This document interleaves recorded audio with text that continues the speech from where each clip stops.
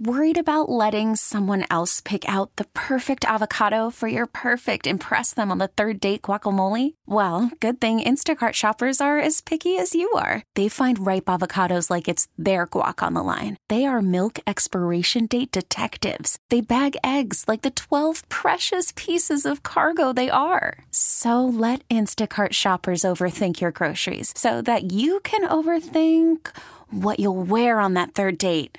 Download the Instacart app to get free delivery on your first 3 orders while supplies last. Minimum $10 per order. Additional terms apply. Spring is a time of renewal, so why not refresh your home with a little help from Blinds.com? We make getting custom window treatments a minor project with major impact. Choose from premium blinds, shades, and shutters. We even have options for your patio, too. Blinds.com invented a better way to shop for custom window treatments. There's no pushy salespeople in your home or inflated showroom prices. Our design experts can help you find the perfect window treatments on your schedule. We'll even send free samples directly to you.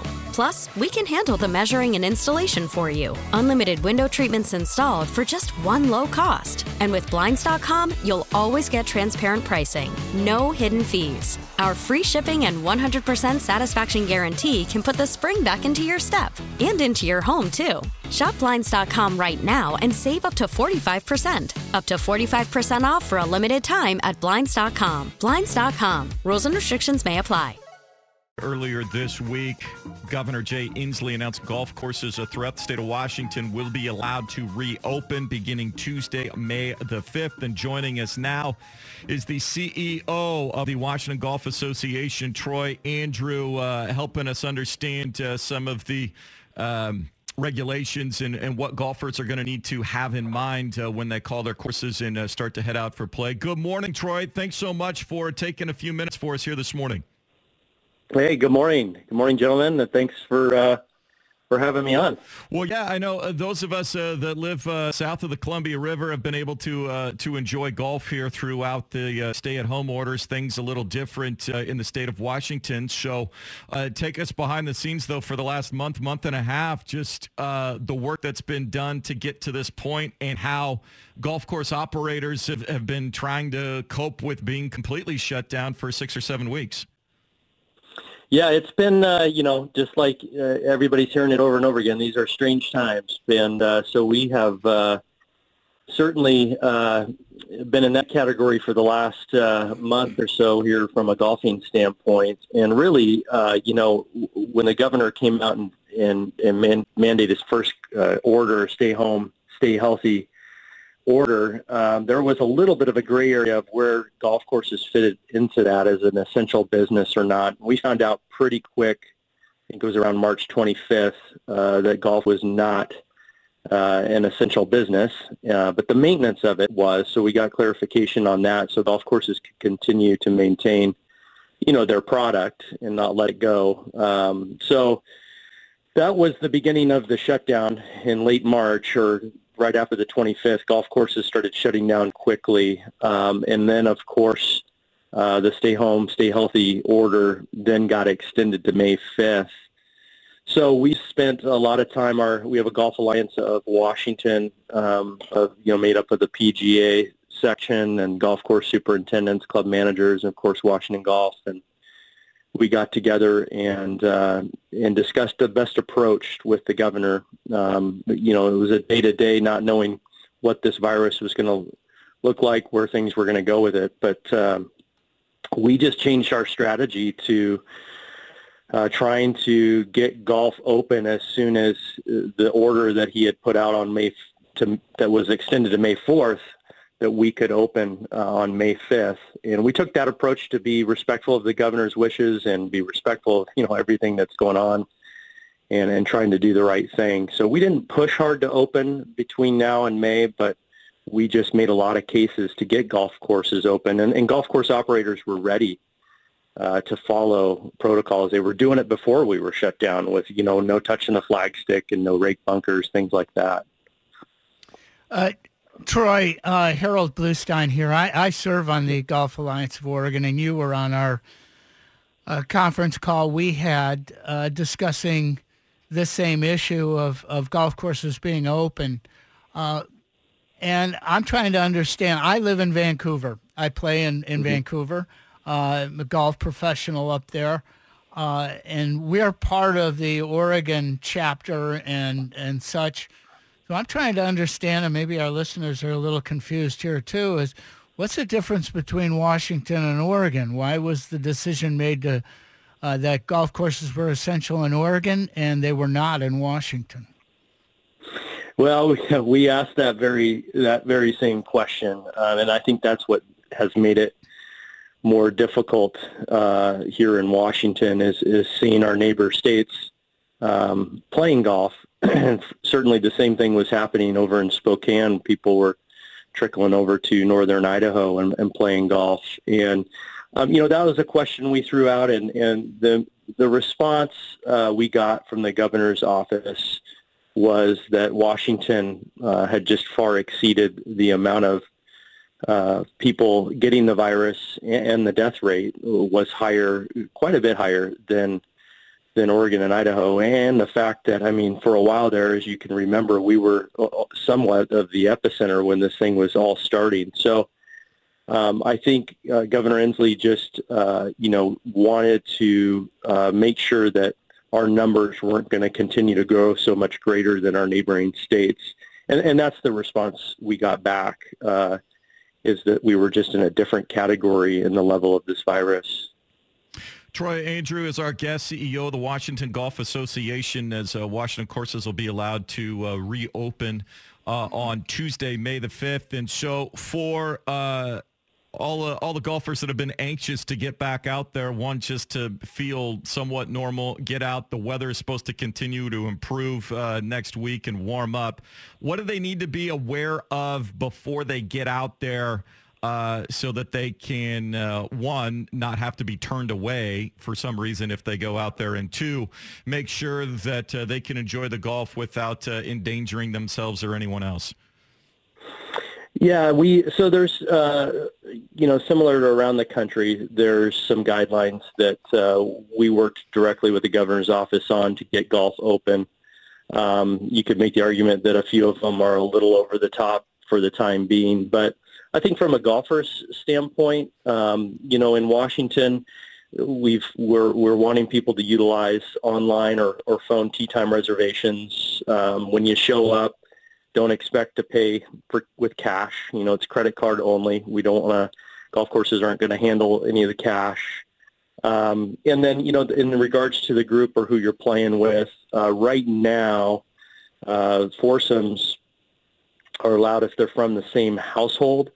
But there is another stipulation right after that says no more than 2 players from separate households per tee time. So very confusing, but at the same time open for interpretation so that you could have threesomes, but just avoiding no more than 2 people per household. So, my son and I could go out with one of you and play golf, and that's a threesome, and that works. So just knowing that those guidelines are probably going to be important, and planning ahead, and then and just knowing they're going to play a golf course that is following some unique guidelines right now, no bunkers. So you're going to want to smooth out those.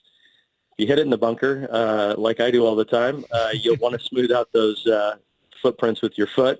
There won't be breaks out there. The cups, people are getting creative with the cups. Some are raising them above the hole. Some are flipping them upside down so that you don't have to reach into the cup. You can just grab it.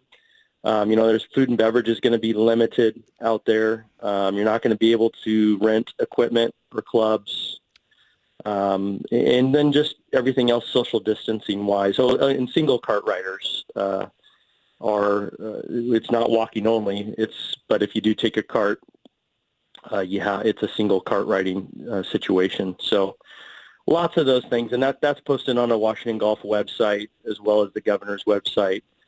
And we're hopeful. We're going to review that with them on a weekly basis, and we're hopeful that maybe we can ease up on a few of those to make it easier for operators and still easily be able to practice social distancing. As you guys know, the game of golf lends itself very well to social distancing. Yeah, the way Jason and I play together, there's a lot of social distancing there. Our golf balls rarely come in the same spot or land in the same spot on a hole. I don't know if our listeners are aware, and we've been talking here a lot about the golfers. What about the employees? What protections are being and restrictions or protections in place for employees when they go to work at the clubhouse or in the pro shop? Yeah, great question. We so that was a big part of putting together the guidelines to get golf open. And you guys may have heard that one of the first things that opened was construction, just residential construction. And so we soon followed after that. And at first, the governor's office tried to model that from an employee safety standpoint. But when you start looking at the two in what employees do and the interaction with customers, things like that, it was apples and oranges. So a lot of things will be a lot of golf courses will be required to ensure that they're following all the L&I requirements to protect their workers, the 6-foot separation between staff and customers at all times. A lot of golf shops their employees will just stand outside so that there's no congregation inside the golf shop area. They'll have gloves, will be required to frequently wash their hands. Face masks, if appropriate. A lot of golf courses are stocking up on those. Of course, sanitizer, in many places as they can. And then just constant, the fact that the staff's going to be constantly sanitizing the equipment and all the touch points will put them in better safety. So it's going to be, I think that's the number one concern for golf courses is put your employees in that situation. Fortunately, I think a lot of people are just excited to get back to work, and we'll do the right thing, and we'll provide that safe environment for them at the golf courses. Well, I'm concerned about the employees having to enforce all of the social distancing and issues here, because there are some players who don't think that this is that this virus is a problem, and there's others who take it very seriously. How are we going to enforce this? Is there anything for an employee to fall back on from the state or from the county, the city, or whatever? Yeah, I think that, that's a great point. And I think that's what, you go into this situation nervous for those exact reasons. And, certainly employees won't be mandated to come back under the stay home, stay healthy order we're under. So it's really optional to the employee to be back. But then also, again, there's all kinds of L&I requirements, special requirements that have come out that the golf courses are going to follow. And in regards to, policing this, so to speak, there is some language in the guidelines about golf courses being able to marshal, more of the golf course, but the whole facility, and trying to ensure physical distancing. And if we need to, if necessary, give people warning or ask people to leave. But I think we're going to have to monitor that closely. It's a little of the unknown. Mm-hmm. We've learned a lot from Oregon and hearing what's happened down there, and what people are doing. And I think the golf course operators are really taking this serious. And I think that the environment that is set up for golfers when they arrive might lend itself to avoiding that one golfer or two golfers that show up and are really not interested in following the guidelines. I don't think they're just going to be forced to go through a process of checking in and teeing off where social distancing is just going to happen. Troy Andrew, our guest here, CEO for the Washington Golf Association.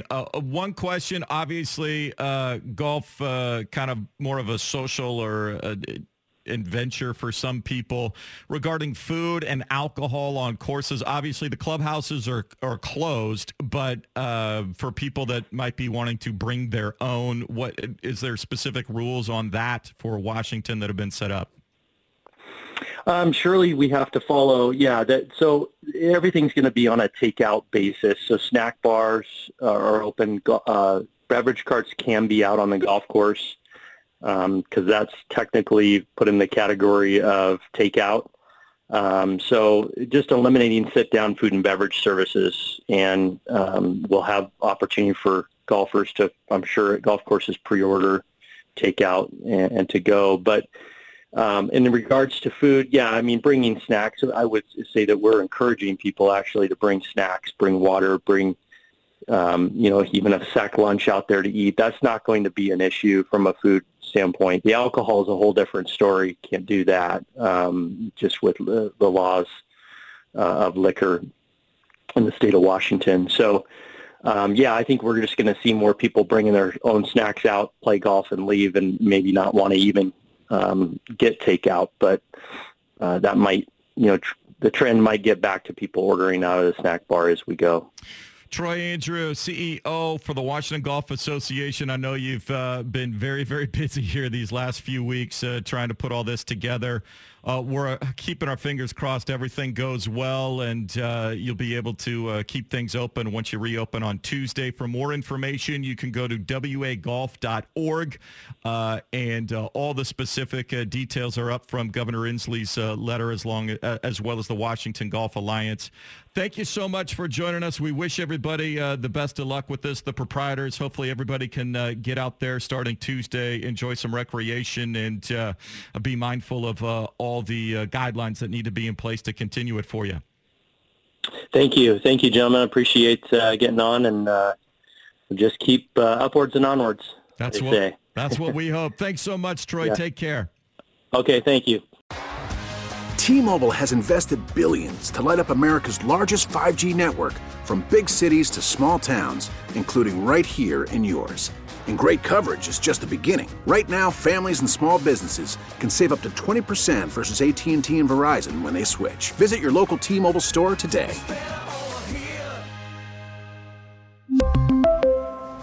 Plan savings with 3 lines of T-Mobile Essentials versus comparable available plans. Plan features and taxes and fees may vary.